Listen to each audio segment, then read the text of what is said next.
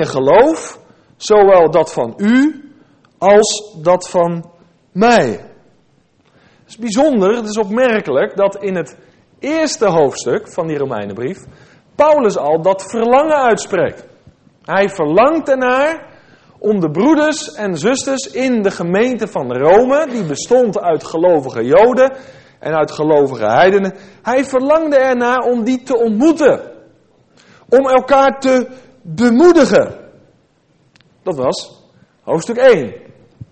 Nu zijn we aangekomen in hoofdstuk 15 en ik weet niet of ik een gedeelte gemist heb, dat zou kunnen, maar hij is nog steeds daar niet aangekomen. Als je goed gelezen hebt. En je hebt het natuurlijk voor jezelf doorgelezen. Dus in hoofdstuk 1 tot en met 15 is hij nog steeds niet in Rome aangekomen. We lezen nergens dat hij die gelovigen daar daadwerkelijk ook bezocht heeft. Paulus heeft de broeders en zusters in Rome waarschijnlijk nooit persoonlijk ontmoet tot op dit moment. Maar wat is wel bijzonder, en dat wil ik ook even lezen, dat staat ook in dat eerste hoofdstuk. Hij heeft wel een heerlijk getuigenis van die gemeente gehoord. Er is een goed gerucht over die gemeente verspreid. Even los van of hij ze gezien heeft. Hij heeft een heerlijk getuigenis gehoord. Dat zegt hij in hoofdstuk 1 vers 8. Allereerst nu dank ik mijn God door Jezus Christus voor u allen. Dat is mooi. Kunnen ze dat voor jouw gemeente ook zeggen? Dat de blijdschap is over al die gelovigen daar. Dat staat hier. Omdat uw geloof... Ik vergeet wat. Allereerst nu dank ik mijn God door Jezus Christus voor u allen. Omdat uw geloof in de hele wereld wordt verkondigd. Dit is dus een heerlijk getuigenis over die gemeente in Rome. Hij heeft ze nog niet gezien. Maar er gaat een goed gerucht. Die gemeente in Rome is echt een gemeente om bemoedigd door te worden. Om door te worden opgebouwd. Nou, dat is interessant dat we dat hier lezen. Een heerlijk getuigenis. En dat positieve getuigenis wat we lezen in hoofdstuk 1 vers 8... is mede de reden van Paulus' overtuiging met betrekking tot de gemeente in Rome. En dan gaan we even naar hoofdstuk 15 toe. Dus dat getuigenis wat hij gehoord heeft, terwijl hij die gelovigen daar nog niet ontmoet heeft, face to face. Hij heeft alleen van horen zeggen. Maar dat geeft hem op de een of andere manier, door de leiding van de Heilige Geest, een sterke innerlijke overtuiging. En dat lezen we in het tekstvers waar we begonnen zijn zojuist. Vers 14 van hoofdstuk 15. Nu ben ik ervan overtuigd. Nou, dat is weer die stellige Paulus. Nou, we hebben net het lied gezongen. Niet zien en toch geloven. Nou, Paulus was er nog niet geweest. En toch was hij overtuigd. Geloven in de Heer Jezus Christus heeft alles met een sterke overtuiging te maken. Ik ben innerlijk overtuigd. Nou, Paulus is hier overtuigd met betrekking tot die gemeente. Haar geestelijke toestand, haar geestelijk welzijn. En waar is hij van overtuigd? Van 3 dingen. Nou, dit is al een boodschap op zich. Dat is zo mooi, vers 14. Van 3 dingen. In de eerste plaats zegt hij, ik ben overtuigd van hun goedheid. En laat dat woord goedheid gewoon staan zoals het er staat. Goedheid. Ik geloof dat dat een gemeente was met een positieve bijbelse atmosfeer. Er was de juiste houding onderling naar de broeders en zusters toe. En dat heeft alles te maken met dat zij in de juiste verhouding tot God stonden. Ze stonden in de juiste verhouding tot de Heere God. En in de juiste verhouding tot elkaar. Een positieve bijbelse atmosfeer. Hij was overtuigd van hun goedheid. Maar dat niet alleen. Goedheid is belangrijk in de gemeente. Maar er moet ook kennis zijn. Maar daar roemt hij ook in. Hij is ook overtuigd van hun kennis. En dat heeft te maken met kennis van de schriften. Dat heeft alles te maken met kennis van wie God is. Dat heeft alles te maken met de kennis van de wil van God. Maar het waren ook broeders en zusters die hadden ervaring in de omgang met God. Dus die wisten wat het was om God te kennen als een God van nabij. Dat wat ze tussen hun oren hadden, dat functioneerde ook in de praktijk. Ze waren ervaringsdeskundigen. Dat is mooi, hè? Hij was overtuigd van hun goedheid en van hun kennis. Misschien zeg je, nou ja, tot deze 2 punten kan ik goed meekomen. Maar dan die laatste, hij is ook nog ergens van overtuigd. Dat is wel heel bijzonder. Hij is ook overtuigd van hun bekwaamheid om terecht te wijzen. Ben je daar ook bekwaam in? Om iemand terecht te wijzen? Paulus is van overtuigd. Goedheid is er zeker. Kennis, die is er ook. Dat is belangrijk. Maar hij is ook overtuigd. Nou, ik zou die overtuiging niet zo snel durven uitspreken over een gemeente. Ik zou er eerst eens een paar weken willen optrekken met die broeders en zusters. En dan niet alleen op zondag, maar ook met name door de weeks. Hoe gaan ze met elkaar om? En zo. En zijn ze bekwaam om elkaar terecht te wijzen. En dat is wel iets heel bijzonders. Terechtwijzen heeft alles te maken met vermanen. Iemand weer bij de les brengen, om het zo te zeggen. En vermanen, dat heeft niks negatiefs in zich. Maar dat is een positief iets. Iemand weer bij de les brengen. Daar waren ze toe in staat. En Paulus zegt, ik ben overtuigd van jullie bekwaamheid om elkaar terecht te wijzen. Zoals goedheid. Er was kennis. En dat is vandaag ook heel belangrijk. De tweede, kennis. Is heel weinig basiskennis in de christelijke gemeente. Van de basiswaarheden, van de fundamentele waarheden. Heel weinig kennis. Maar hier was nog meer. Er was bekwaamheid om terecht te wijzen. Om te vermanen.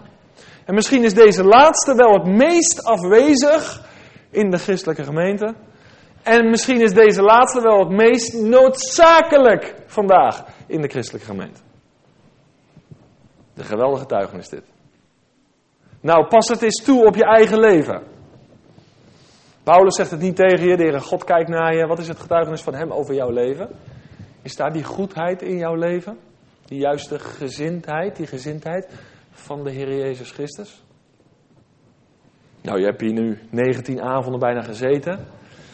Ben je toegenomen in kennis en genade van onze Heer Jezus Christus? Want het gaat niet in de eerste plaats altijd om leerstellige dingen, maar kennis in de Bijbel van de waarheid heeft alles te maken met een persoon. Want de Heer Jezus is de weg, de waarheid en het leven. Zijn we gegroeid in die relatie, in het kennen van God door zijn Zoon Jezus Christus. En hebben we vanuit die juiste gezindheid en van de voldoende kennis ook de bekwaamheid om elkaar terecht te wijzen. Vind je het fijn om terecht gewezen te worden? De genade van God is verschenen aan alle mensen, zegt de brief aan Titus, om ons op te voeden.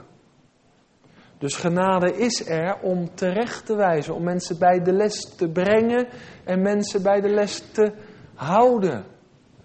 En 9 van de 10 keer reageren mensen naar me, waar bemoei je eigenlijk mee? Dat is een Bijbelse opdracht. Want Paulus roemde de gemeente in Rome vanwege hun bekwaamheid om elkaar terecht te wijzen. Ja, we moeten wel in de juiste gezindheid. Van harte. Maar vind je het fijn als iemand je terecht wijst? Ik heb eraan moeten wennen. Maar het is een zegen als dat in de christelijke gemeente er is. Op Bijbels fundament.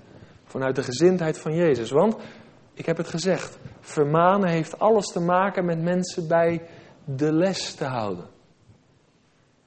Dat is belangrijk. Paulus, die was daarvan overtuigd. En hiermee komt de gemeente van Rome openbaar als een geestelijk volwassen gemeente. Wat een getuigenis voor ons vandaag. In je persoonlijk leven, maar ook in de gemeente waar wij deel van uitmaken. En toets je leven op deze dingen. Neem het niet alleen voor kennisgeving aan. Maar waar sta jij nou in deze? Wat is het getuigenis over jouw leven? Ik ga verder. We lezen in vers 15 dat Paulus de gemeente op gedurfde toon geschreven heeft en hen zaken in herinnering gebracht heeft. Paulus die durfde blijkbaar nogal wat te zeggen daar. Had veel vrijmoedigheid in het spreken, onverschrokken. Niet van, oh, daar zit die, dan zal ik het maar zus zeggen. En daar zit die, dan zal ik het maar zo zeggen. Maar gewoon onverschrokken. In betoon van geest en van kracht. Daar gaat het om. En die prediking is vandaag nodig. En ik geloof dat die prediking vandaag zegen uitwerkt. Onverschrokken prediking. In de autoriteit van de Heer Jezus Christus gaan staan. En zijn woord gaan prediken. Dat is wat Paulus gedaan heeft. En hij zegt het zelf, op gedurfde toon. Jazeker, ik ben me het bewust. Maar toch ben ik die onverschrokkenheid niet verloren. En daar moeten wij ook mee doorgaan. Door goed gerucht, kwaad gerucht, eer en oneer. En hij heeft zaken in herinnering gebracht. Nou, ik heb in mijn opleiding het vak marketing gevolgd. En herhaling, dat is de kracht van de... Jullie kennen hem niet? Herhaling is de kracht van de reclame. Nou, Paulus die vond het blijkbaar nodig om ook in die gemeente in Rome in herhaling te vallen. Misschien heb je dat in mijn boodschappen ook wel beluisterd. Nou, dan noemt hij het alweer. Ja, maar dat heb ik van Paulus geleerd. Want die bracht ook de gemeente dingen in herinnering. Want joh, je kan hier weggaan vol van de Heere God. En de volgende dag appt het alweer een beetje weg. Nou, dan is het nodig dat je na 2 weken gewoon weer hetzelfde hoort. En dat je zegt, ja, ik heb het weer nodig om in herinnering gebracht te worden. Dus ik voel me helemaal frank en vrij. En ik heb geen klein voorbeeld, maar een pilaar, een boom van de gerechtigheid. Die deed het ook. Hij bracht de gemeente in herinnering. En ik zie het in levens dat ik dingen in herinnering moet brengen. Dan kom ik in de gemeente en dan leg ik weer een bepaald accent. Want ik zie weer vervlakking. En dat heb ik ze nou al 3 keer verteld. Nou, dan ga ik met alle liefde het voor de 4e keer vertellen. Totdat het op een gegeven moment helemaal landt. En zijn uitwerking krijgt in de levens van de broeders en van de zusters. Dus ik hou al van een bepaalde mate van herinnering. Dat is wat Paulus hier doet. En waarschijnlijk doelt hij dan, als hij het heeft over, ik heb geschreven op gedurfde toon, ik heb dingen in herinnering gebracht, waarschijnlijk bedoelt hij dan de vermaningen die we reeds hebben behandeld in hoofdstuk 14. Het gaat over die sterke en die zwakke. Die vermaningen met name aan het adres van de sterke. Maar hij voegt daaraan toe in de volgende verse, hij heeft dat gedaan als dienaar van Christus. Vind ik zo mooi. Als knecht van Christus heb ik het gedaan. En ik heb het gedaan vanwege de genade die mij is geschonken. Ik vind dat zo bijzonder. Dat deze zeer begenadigde apostel. En ik zou 1, 2, 3 geen apostel kunnen noemen. Die op zo'n krachtige wijze heeft gesproken. Onverschrokken. De Heer Jezus heeft verkondigd. En het kruis van Christus heeft verhoogd. En hem altijd centraal heeft gesteld. Als de apostel Paulus. Hoeveel zegen heeft deze man niet gehad op zijn prediking? En toch zegt hij, deze begenadigde man, ik ben een dienaar, ik ben een knecht. Mooi is dat, hè? Hij zegt niet, ik ben een charismatisch leider of zo, of ik ben dit, of ik heb titel dat, of ik ben een knecht. Ik ben een dienstknecht. Hij heeft gewoon totaal geen behoefte om zichzelf te verheffen, om in zichzelf te roemen. Wat lees je in vers 17? Zo heb ik dan roem in Christus Jezus, in de dingen die God aangaan. En dat, luister goed, en dat terwijl hij, Paulus was een Jood, als Jood juist tot grote zegen is geweest voor de heidenen. Heel bijzonder die combinatie. Hij had de Messias die opgekomen is, die voortgekomen is uit zijn eigen volk, onder de heidenen verkondigd. En het had vrucht afgeworpen, die prediking. En toch zegt hij, ik wil me nergens anders in beroemen dan in de Heer Jezus Christus. Dat is een groot gevaar voor elke voorganger vandaag. En sommigen kunnen ermee omgaan en sommigen totaal niet. En dan gaat het ook mis. De zegen die we hier hebben ontvangen met elkaar, dat is niet zozeer mijn zegen. En daarom wil ik ook vanavond alleen roemen in hem. Ik geloof dat de Heer Jezus aan het woord is geweest, alle avonden tot nu toe. En dat hij door zijn woord en door zijn geest harten heeft geraakt. Voor het eerst of opnieuw. En daarom moeten we roemen in hem. De Heer Jezus Christus. Hem alle hulde, eer en lof brengen die hij waard is. Paulus had totaal geen behoefte om in zichzelf te roemen. Nou zegt hij nog meer. Hij zegt niet alleen in dit gedeelte dat hij een dienaar is van de Heer Jezus. Maar hij is ook een priester in het evangelie. Dat is mooi. Dat lees je in vers 16. Eerst zegt hij, ik ben een dienaar van Jezus Christus.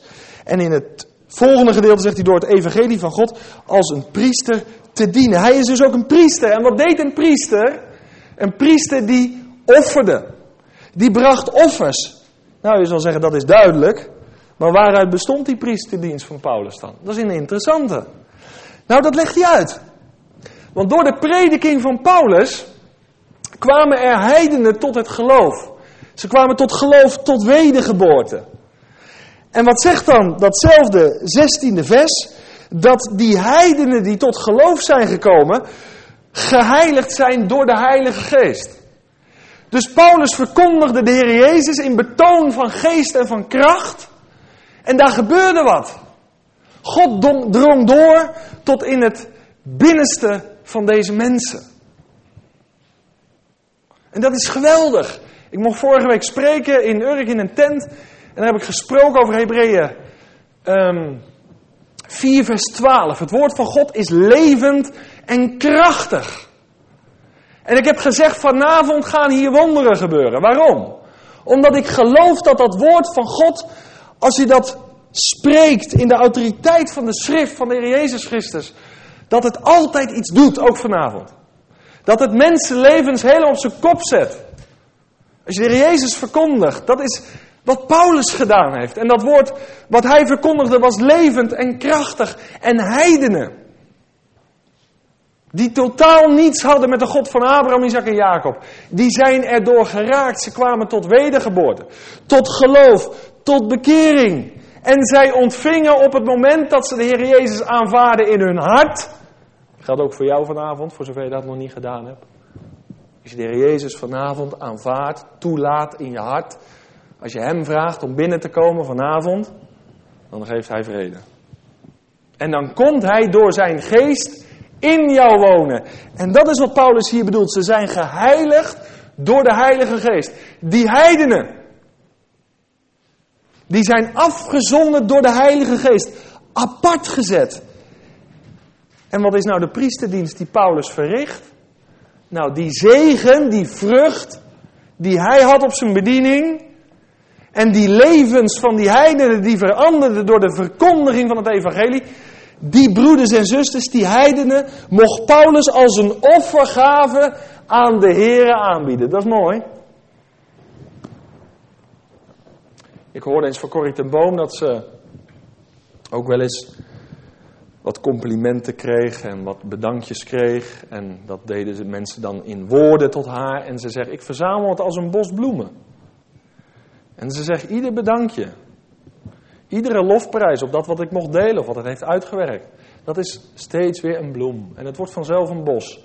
En 's avonds bied ik heel die bos aan de Heere God aan. Ze was ook een soort priester. Dan was zij het kwijt. En dan ging alle lof en eer, alle geur en kleur van die gemeente, die ging naar hem toe. Mooi is dat, hè?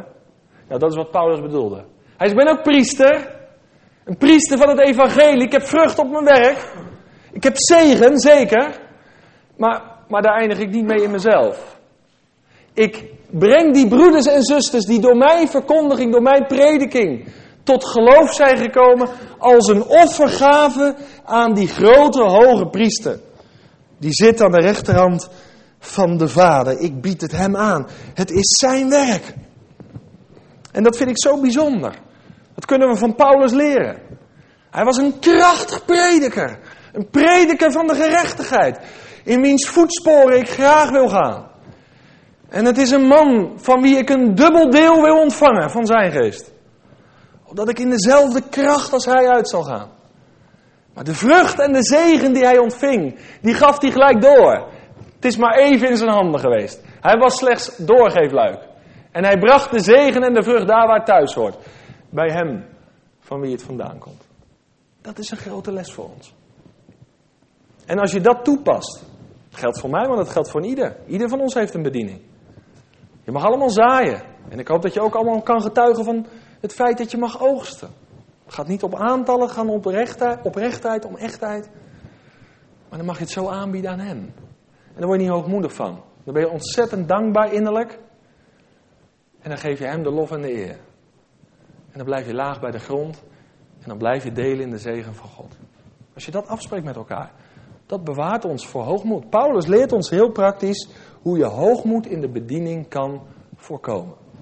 Prijs de Heer voor de zegen en geef het gelijk weer terug aan hem. Laten we dat vanaf vandaag doen. En nu lezen we verder.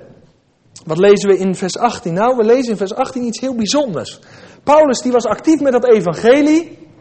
En hij werkte heel doelgericht. Dat is voor mij ook een grote les. Misschien spreek ik wel een beetje voor mezelf vanavond. Maar goed, dat moet je maar accepteren dan. Maar het is voor mij een grote les. Paulus die was niet vaag in zijn doelstellingen. Zo van hier wat en daar doe ik wat. Hij was heel doelgericht aan het werk. Want wat staat er? In vers 18, want ik durf het niet aan iets te zeggen wat Christus niet door mij teweeggebracht heeft. En dan komt het, om de heidenen tot gehoorzaamheid te brengen in woord en in daad. Hij gaat heel doelgericht te werk.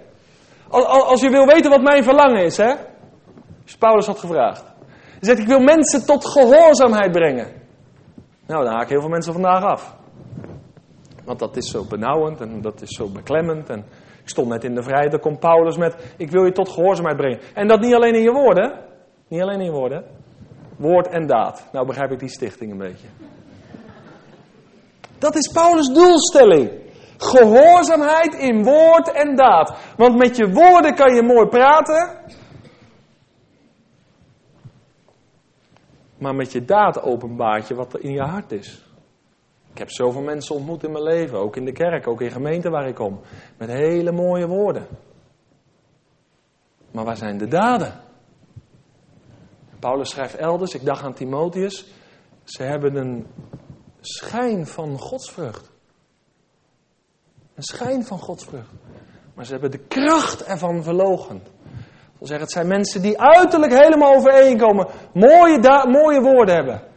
Maar in hun daad, wat voortkomt uit hun hart, deugen ze niet. Nee, Paulus zegt, als je mijn werk wil weten, het doel van mijn werk, dan steek ik daarop in dat ik mensen leer om in gehoorzaamheid te leven. Door uw wil te doen, dat is weer zo'n herinnering, die heb ik al vaak genoemd. Leer ik om vrij te zijn. Gehoorzaamheid leert jou en mij om echt vrij te zijn. Ongehoorzaamheid, dan ben je een slaaf van je eigen begeerten, behoeften en idealen. Maar gehoorzaamheid leert jou om vrij te zijn. En als je dit woordje in de grondtaal bestudeert, dan zie je dat het alles te maken heeft met geloofsgehoorzaamheid. Heb ik al eerder uitgelegd. Kijk, het Griekse denken heeft dat uit elkaar gehaald. Je hoort iets, dan ga je over redeneren, een poosje denken, wow, ik ben voor, ik ben tegen, zo aardig of minder aardig. Maar je gehoorzaamt niet. Dat is een kenmerk van het Griekse denken. Het Hebreeuwse denken is, ik hoor het en ik ga het doen. Wees niet alleen hoorders van het woord, maar wees daders. En het lijkt wel of heel veel mensen dan onrustig worden en dan gaan ze op hun stoel draaien en, oh nou moet ik weer wat. Nou, dat is toch heerlijk om voor God te leven. Je hebt iets gehoord, dat wil ik ook in de praktijk gaan leven. Paulus was erop gericht om mensen tot gehoorzaamheid te brengen aan Christus. En de Heer Jezus, daar staat van geschreven dat hij gehoorzaamheid geleerd heeft door lijden heen. Maar dat weerhield Paulus niet om die gelovigen daar te onderwijzen. En dat is vandaag buitengewoon actueel in de christelijke gemeente. Velen willen de Heer Jezus wel aannemen als hun heiland. Maar zodra je stappen verder maakt en zegt, broeder, welkom in de strijd. Fijn dat je erbij bent, we gaan die kant op. En je gaat mensen disciplineren om met de Heer te leven. Je gaat hen de Bijbelse principes aanleren, zodat ze eruit gaan leven. Je gaat hen onderwijzen, je gaat een paar stappen dieper. Dan haken veel mensen vandaag af. Want ze willen wel Jezus als heiland aannemen, maar leren niet om met hem te leven als Heer. En wat is nu het geheim van het evangelie? De evangelieboodschap is niet alleen horen, maar is ook gehoorzamen. Die twee zijn één. En dat is echt discipelschap. Weet je wat ik van Paulus leer? Paulus nam geen genoegen met bekeerlingen. Paulus nam geen genoegen met mensen die alleen maar aan de melk waren verbonden. Maar hij verlangde dat ze doorgroeiden. Het is geweldig als mensen vandaag tot geloof komen. En soms voel ik mezelf wel eens bezwaard. Dan spreek ik op allerlei samenkomsten. Of in tentsamenkomsten. En mensen worden geraakt door het evangelie. Maar ik rij weer terug naar huis.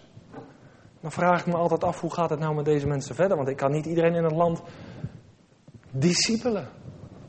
Maar daar is de Heer wel op uit. Dat is zijn verlangen, dat we gaan leven als gehoorzame kinderen. En gehoorzaamheid komt openbaar, toch? En door die gehoorzaamheid heen openbaart God zijn heerlijkheid ook vandaag in de wereld waar jij en ik in leven. Dus wij mogen geen genoegen nemen met mensen die bekeerling zijn geworden. En dat is soms wel eens een verwijt, dat de standaard te hoog is. De geestelijke standaard. Maar wat wil je met je leven? Wil je alleen zeggen, ja, ik heb de Heer Jezus aangenomen toen en toen als mijn heiland? Of wil je ook kunnen getuigen, ik heb hem ook aangenomen als mijn Heer. En ik leer stukje bij beetje, stapje voor stapje, ook met mijn Heer te wandelen in een leven van gehoorzaamheid. En ik heb het geheim ontdekt. Door uw wil te doen, leer ik om vrij te zijn. Paulus leert ons hier heel duidelijk. Ik ben gericht om mensen te brengen tot geloofsgehoorzaamheid. En daarom is Bijbels onderwijs zo ontzettend belangrijk. Nou, dan is het toch een feest dat we, ja, wel op een andere locatie, maar dan in Hendrik Ambach gewoon weer verder gaan. Met weer zo'n geweldige brief, toch? Om die principes van God tot je te nemen en elkaar te stimuleren om daaruit te leven. Bijbels onderwijs is zo fundamenteel. Want er zijn zo weinig christenen vandaag die dat gedisciplineerde leven met de Heere leven. En die alleen maar kunnen getuigen, hoe rijk ook. Ik doe daar niet minder waardig over. Begrijp me heel goed. Van ja, ik heb toen en toen de Heere Jezus toegelaten in mijn hart en in mijn leven. Maar als ik jou nou zou vragen, wat heb je nou afgelopen week van hem geleerd? Zou je naar voren durven komen en een getuigenis kunnen geven? Wat heb je geleerd en wat heb je afgeleerd? Daar gaat het om. Ben je nou veranderd sinds de laatste keer dat we hier waren? Ja, dat zegt de mens niet van zichzelf. Nee, niet allemaal dat soort redenen. Daar heb ik niet zoveel mee. Je leeft met de Heer, dan leer je wat, toch? Maar daar gaat het om. Maar durven we elkaar nog te bevragen daarop? Er zijn veel mensen, als je vraagt hoe gaat het, goed hoor. Maar het echte antwoord krijg je niet. Wat is er nou in je innerlijk gebeurd? Ben je nou gevormd? Heb je nou geleerd om meer en meer in gehoorzaamheid aan de Heer te leven? En heb je, met dat je het leerde, ook het geheim ontdekt? Wat is het toch heerlijk om in gehoorzaamheid te leven? Dat is echte vrijheid. Dan heb ik echte rust, echte vrede. Dan kunnen we elkaar daartoe ook aansporen. Maar bevraag elkaar daar ook op. Ik moet vlug verder. Vers 19. Dat is een bijzondere. Ik heb iets gezegd over de bediening van Paulus. Het was een apostel die sprak in betoon van geest en van kracht. Ik geloof dat Paulus sprak met gezag, met autoriteit. Er gebeurden wonderen. En dat lezen we in vers 19. Door de kracht van tekenen en wonderen. En door de kracht van de geest van God.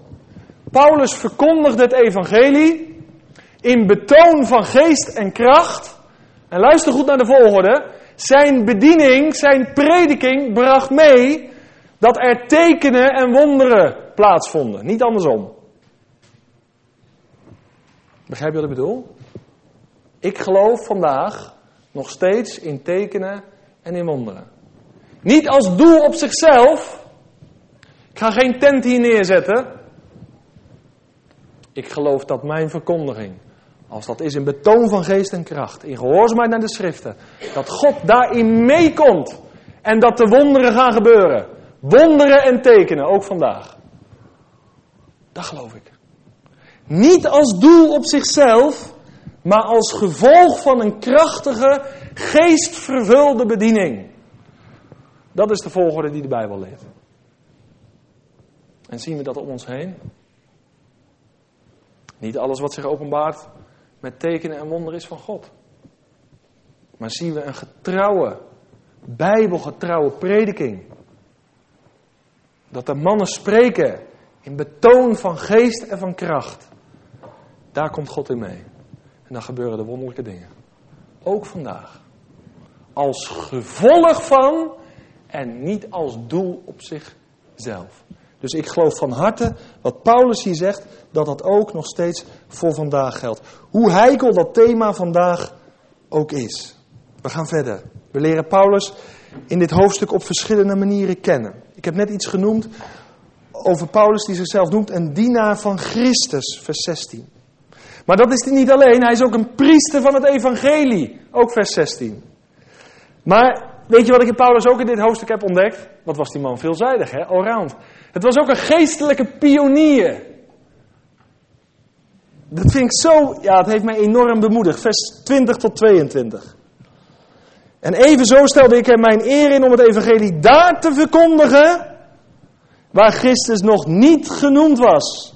Om niet op het fundament van een ander te bouwen. Maar zoals geschreven staat, zij aan wie niets over hem verkondigd was. Dan moet je in de context hiervan met name denken aan de heidenen. Dus niet aan de Joden, maar met name aan de heidenen. Zij aan wie niets over hem verkondigd was, over de Heer Jezus, zullen het zien. En zij die het niet gehoord hebben, zullen het begrijpen. En daarom was ik ook verhinderd om naar u toe te komen. Hij is gewoon volop in bedrijf. Hij heeft geen eens tijd om te komen. Zie je het? Kan je er een beetje in meekomen? Ik heb ervan genoten. Die Paulus die heeft zich bijna doodgewerkt, plat gezegd. Hij was altijd onderweg. En hij had geen app, en hij had geen Twitter, hij had geen Facebook. Altijd onderweg. Met maar één doel, met maar één focus. Ik ben zo blij dat ik dit las. Als je het verwijt krijgt, niet zo extreem joh. Niet zo overdreven, niet te radicaal. Nou, nee, met Paulus ook een probleem. Hij was altijd onderweg. En hij kon niet bellen, ik zit nu hier of ik zit daar. Nee, alles en dat omwille van het evangelie. Hij was zo gepassioneerd. Het was een geestelijke pionier. En wat leer ik nu van Paulus? Dat hij niet alleen de dogma's kon onderwijzen. De principes, die heb je vandaag ook. Je hebt mensen die kunnen de principes beter onderwijzen als ik. Daar heb je een heel lijstje van. Ik denk dat je de namen wel kent. Maar dat maakt niet uit. De vraag is, hebben we ook de kracht om uit te gaan? Zijn we ook pionier? Of hebben we een soort studeerkamertheologie die klopt? Maar er zit geen kracht in onze bediening. Of zijn we ook pioniers? Daarom is het goed om gewoon op straat ook te evangeliseren. Dat is echt heel goed. En dat was voor mij, ik heb hele lange benen, dus ik kan best wel een drempel nemen. Maar die drempel die ik toen moest nemen, die was toch wel erg groot. Gewoon mensen aanspreken, erop uitgaan. Ik kan mooie dingen onderwijzen, maar ga je nou ook uit? Met passie voor de Heer Jezus en voor verloren zielen. Moet ik me eigenlijk helemaal toe zetten. Maar Paulus had het allemaal. Hij was evangelist. Hij was priester, heb ik gezegd. Hij was dienaar, knecht. Maar hij was ook pionier. Hij ging erop uit. En dat alles, luister goed, te voet. Niet met vliegtuig, niet met de trein. Te voet. Die man heeft kilometers afgelegd. En dat voor de zaak van zijn meester.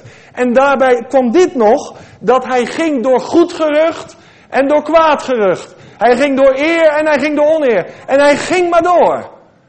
Wat een man is dat geweest, hè?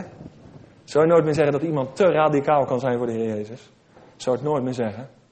Want ik ben bang dat als je dat van iemand zegt, dat je zelf een probleem hebt. Toch? Want dan was hij ook te radicaal, te extreem. Maar zoveel liefde had hij voor zijn heiland. Kon gewoon niet stil blijven zitten. Daar ging hij weer. Ik heb geen tijd om naar jullie te komen. Ik ben nu op doorreis. Want er zijn er die het evangelie nog niet gehoord hebben. En daar wilde hij het liefst komen. Dat staat er, vers 20. Waar Christus nog niet genoemd was. Ik vroeg me vanmiddag af, hoeveel kilometers heeft deze man niet afgelegd? En dat omwille van het evangelie. En dat omwille van zijn Heer en van zijn heiland. Mijn vraag aan jou is, na alles wat je nu geleerd hebt. Ik hoop dat je wat hebt opgestoken. Dat God je gevormd hebt. Wat mag het jou kosten om pionier te zijn in 2014? En ga dan vooral niet over de landsgrenzen heen. Ik kreeg pas van een meisje een bericht die op afstand deze studies volgt. Ze stuurde een e-mail. En ze voelde de roeping tot de zending in haar hart. En dat vond ik wel mooi. Ze zegt, ik weet alleen niet waar ik naartoe moet. Want ik zie dat u ook zendeling bent in Nederland. Dat kan dus ook. Ik zei, dat kan ook. Je moet niet te vlug weggaan. Dat vond ik wel mooi. Maar ze had die roeping in de hart. Ze wilde ook pionier zijn. Uitgaan. En wij hadden op Hemelvaartsdag een samenkomst. Dat heeft me toch wel geraakt. En dan hebben we stilgestaan bij de laatste wilsbeschikking van de Heer Jezus. Moet je voor jezelf maar nalezen. Net voordat hij ten hemel voer. Toen gaf hij nog de opdracht om te getuigen, om uit te gaan. Dat is blijkbaar heel belangrijk. Als je nog iets wil weten voordat ik weg ben, is dit het. Ga dan heen. In de kracht van het evangelie. Paulus heeft ons een voorbeeld nagelaten. Niet om naar te kijken en zeggen, och, die Paulus toch. Bijzondere man, kan ook van leren. Nee, maar dat we zijn voetstappen zouden gaan drukken. Ja, maar ik durf niet. Nee, ik ook niet. Dat geloof je misschien niet, maar ik sta ook voor dingen waar ik niet naartoe durf. Maar dat we elkaar bemoedigen. We hebben toch de beste boodschap? Om te pionieren, om uit te gaan. Hoe je het dan ook doet, maakt me niet uit. Maar dat we die boodschap door gaan geven. En dan vers 25 tot 27. Er is toch meer in dit gedeelte dan ik dacht. Wat schrijft Paulus daar? Maar nu reis ik naar Jeruzalem om de heiligen, dat wil zeggen de gelovigen daar, te dienen. Er staat iets heel moois.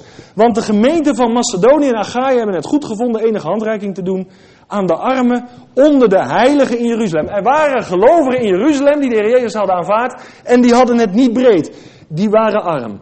En dan komt vers 27. Zij hebben het namelijk goed gevonden en zij zijn het ook aan hen verplicht. Immers, komt een hele belangrijke.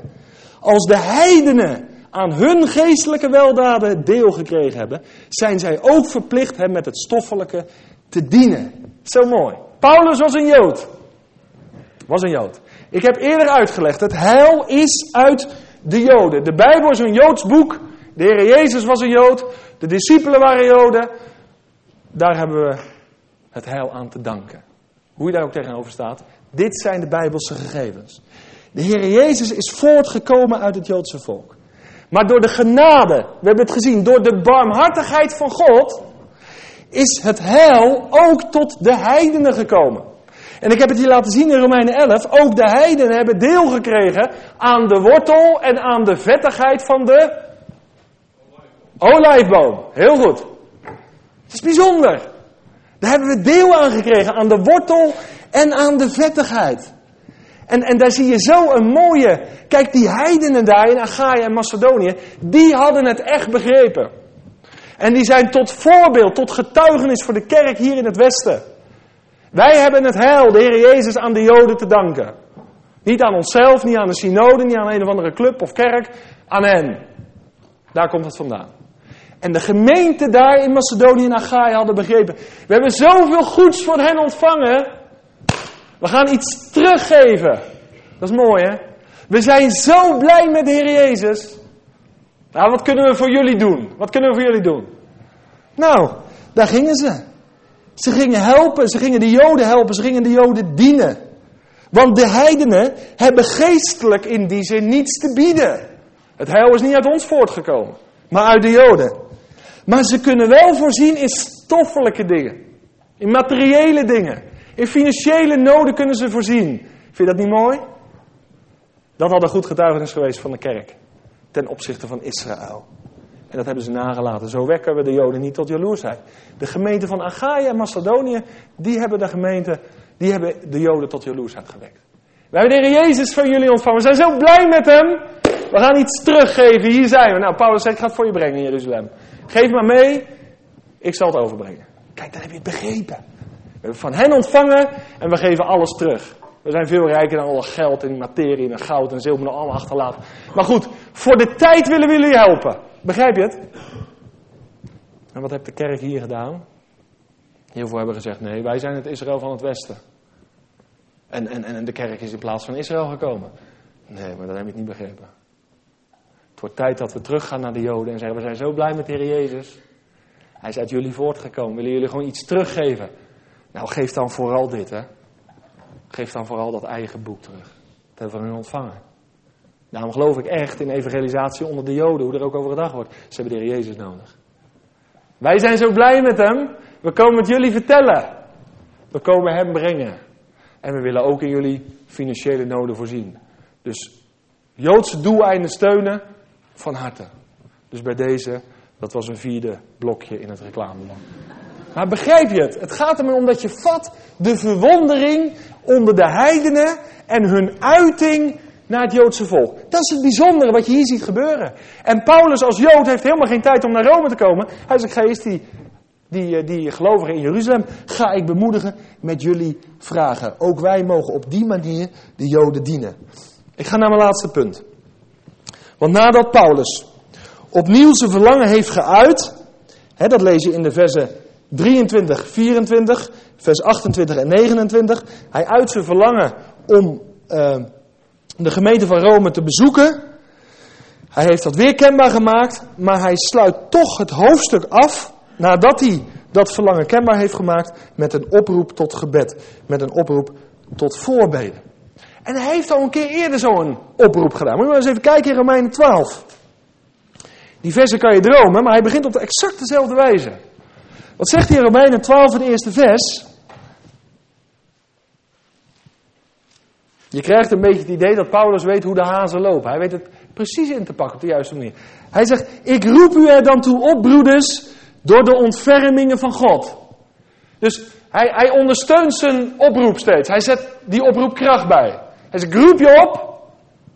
Niet van iets uit mezelf, maar door de ontfermingen van God. Wat doet hij in hoofdstuk 15?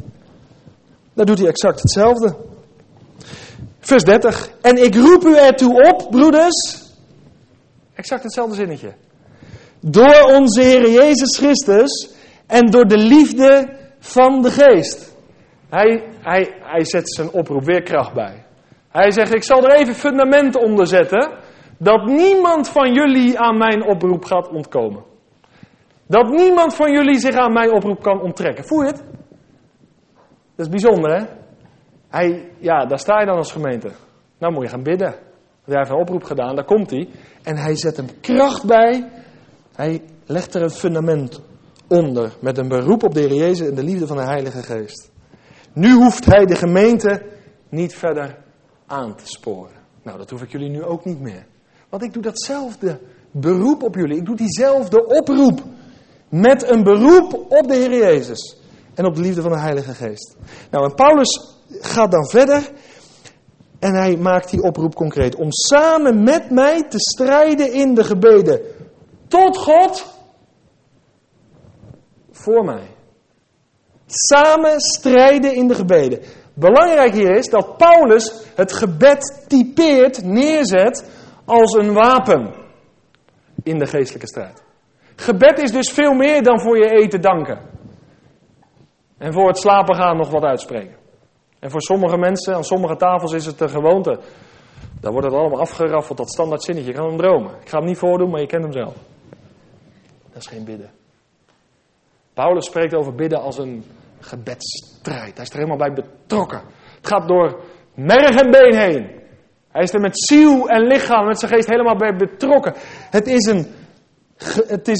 Paulus typeert het gebed als een wapen in de geestelijke strijd. Er staat in Colossense 4, blader daar even naartoe, een heel mooi voorbeeld. Want deze uitdrukking die hij gebruikt, strijden in de gebeden, komt in de Colossensebrief ook weer terug. En de kenners onder ons, die zullen weten over wie het gaat. Wie kan al zijn naam noemen? Nou, we zullen het er maar op houden dat jullie niet zo vrijmoedig zijn. Colossense 4 vers 12. Er staat een heel mooi voorbeeld. Epaphras heet hij. Epaphras groet u.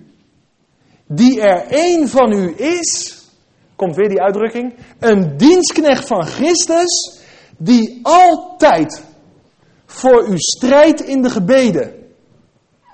Dat is een getuigenis over Epaphras. Mooi is dat. Opdat, dus dat wil zeggen met als doel, u volmaakt en volkomen vaststaat in heel de wil van God. Ik ga iets brutaals neerleggen. Als jullie beloven vanaf vanavond voor mij te bidden, te blijven bidden of te gaan bidden, dan staat hier, dat vind ik zo mooi, dat heeft tot gevolg dat ik volmaakt en dat ik volkomen vaststa in de wil van God. Is voorbeden voor mij belangrijk? Ik neem mij even als voorbeeld, maar pas het op anderen ook toe. Begrijp even het principe hier. Dat is bijzonder. Doordat een ander bidt voor mij, kan ik niet een beetje half, of bij God is het altijd goed. Hè? Als hij iets doet, doet hij het altijd goed. Volmaakt en volkomen vaststaan in een tijd van turbulentie, maar vast blijven staan in de wil van God. En als ik bid naar de wil van God, wordt het verhoord. En als ik wandel in de wil van God, dan zal ik zegen ontvangen, zal ik vrucht ontvangen. Epaphras. 1 tekstje, dit is wat Paulus bedoelt. Zie je de geweldige zegen om een voorbidder te zijn? Zie je het nu? Sommige mensen moet je helemaal... Joh, kom op, laat... Nou ja, als je dit gelezen hebt en iedereen asseert die natuurlijk vanavond voordat hij naar bed gaat. Maak me tot een Epaphras. Ik ben zelf wel niet iemand die uitgaat. Maar ik heb echt de bediening van voorbeden. Dus niemand ontkomt aan een roeping vanavond. Niemand kan zich onttrekken. We zijn allemaal betrokken in het werk van de Heer. Of je bent een Epaphras, of je bent een Paulus. Allebei aangenaam voor God. Maar denk erom dat je iets gaat doen. Want dat is de oproep. En moet je kijken wat een geweldig gevolg. En daarom kan ik soms echt kennelijk ervaren als er voor mij is gebeden. Of dat ik in een gemeente kom en daar zitten ze, ja, hij zal wel wat hebben. En ze zitten daar en na afloop koffie, het was goed, minder goed. Er zijn geen strijders in de gebeden, hoeven ook geen zegen te verwachten. Maar echt die strijders, hè. Heere God, spreek vanmorgen. Werk met kracht tot in ieder die u kent. En als er zijn die u niet kennen, dat ze tot geloof en wedergeboorte komen. Kijk, als je zo staat en zo meestrijdt, dan voel ik ook aan wat er nodig is in die gemeente. Omdat ik vaststa, volkomen, volmaakt in de wil van God. Ik hoop dat je door dit kleine stukje tekst zicht krijgt op de zegen en de vrucht van voorbeden. En dat je dat niet alleen ziet, maar dat je het ook gaat oppakken. En het gaat dus om een gebed tot God voor mij, zegt Paulus. En het bidden in de geest, of het strijden in de gebeden, dat heeft te maken met de geestelijke strijd.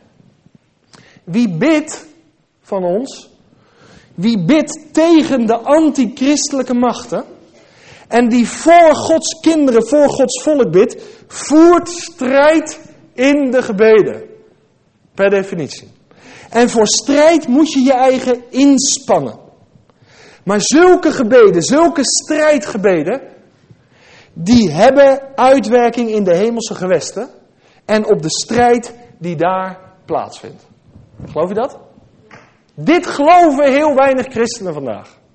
En als je het niet gelooft, dan is je gebed ook krachteloos. Maar als je dit gelooft, ik zal het herhalen, zulke strijdgebeden hebben uitwerking in de hemelse gewesten en op de strijd die daar plaatsvindt. Jouw gebed kan dus verschil gaan maken. Dat is toch bijzonder? God heeft je niet nodig, maar hij wil je graag inschakelen. Je bent zijn geliefde kind. En hij wil je gebruiken in die geestelijke strijd. Zodat die pioniers zoals Paulus hun weg kunnen voortzetten. Hun werk kunnen doen. In betoon van geest en van kracht. En Paulus zei, ik roep jullie ertoe op. Ik vind het zo bijzonder. Als er één ding nodig is. Dit is belangrijker dan giften. Dit is belangrijker dan giften. Dat vind ik moeilijk om te zeggen, maar ik geloof dat het waar is. Want dan komt God erin mee. En als God ergens is, dan voorziet hij in alles. En als dit ontbreekt, dan zijn de gemeenten met schitterende kerken, miljoenen euro's. Met prachtige podia. Met stoomeffecten, met lichteffecten. Dansende mensen. En er is geen kracht in de gemeente. Er is geen kracht in de prediking. En dat heeft alles hiermee te maken. Wil je zegen hebben in je gemeente? Wil je zegen hebben op het werk? Wil je zegen ervaren in deze avonden? Op de knieën. Samen strijden in de gebeden. Paulus zegt, ik roep je ertoe op. Om met mij te worstelen. Te strijden in de gebeden. En hij haalt 2 redenen, vers 31.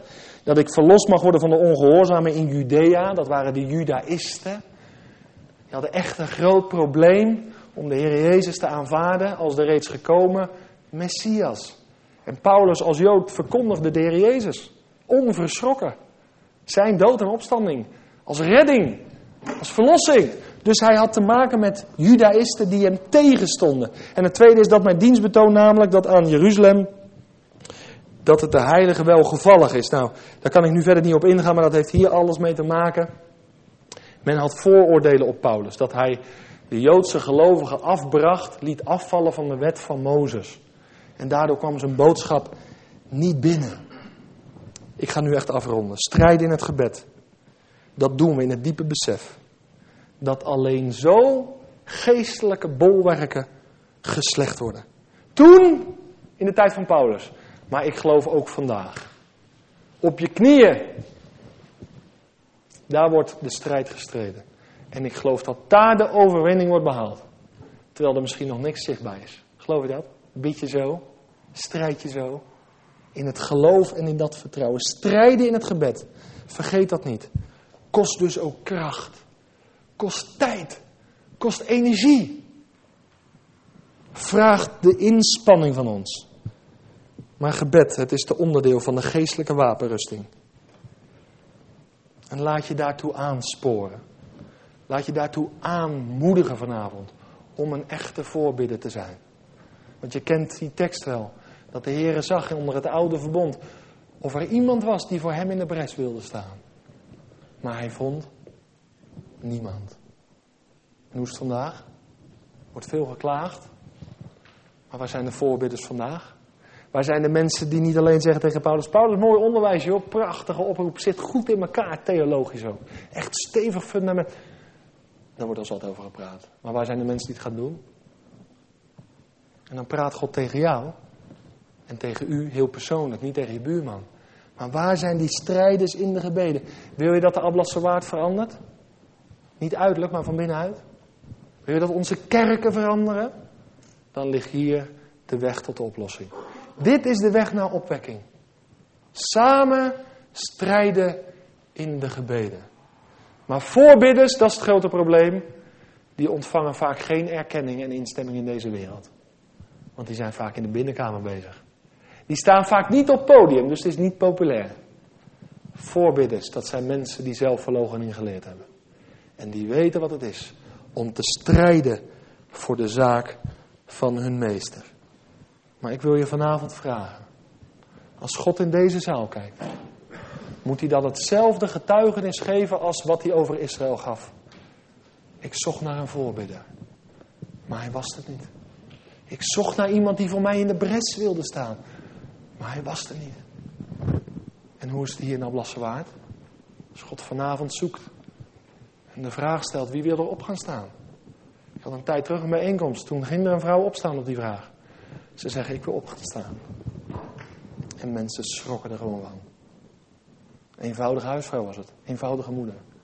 Maar ze zeggen, ik wil in de bres gaan staan. In de allereerste plaats voor mijn eigen kinderen. Daar begin ik. Mooi is dat, hè? Ik zou het liefst willen dat je allemaal overeind springt. En dat je zegt, Jacques, nu zie ik het. Ik zie nu de kracht van voorbeden. En ik bied mezelf aan. Hier ben ik, Heer. En ik eindig met de woorden van Paulus. Mogen de God van de vrede. Romeinen 15 vers 33. De God van de vrede. Met jullie allen zijn. Amen. Ik wil je de gelegenheid geven. Om iets tegen de Heer terug te zeggen. Hij heeft behoorlijk wat tot je gezegd, tot je gesproken. Meer dan ik in gedachten had vanmiddag, moet ik je zeggen. Maar ik geloof dat hij een woord had voor u, voor jou. Misschien wil je iets tegen hem terugzeggen en zeggen, Heer, hier ben ik. Ik wil een voorbidder worden. En ik wil dat uitspreken te midden van die broers en zussen die naast me zitten. Misschien mijn zus of mijn broer of mijn neef of mijn nicht. En dat die me op aan kan spreken. Hoeveel is het vandaag?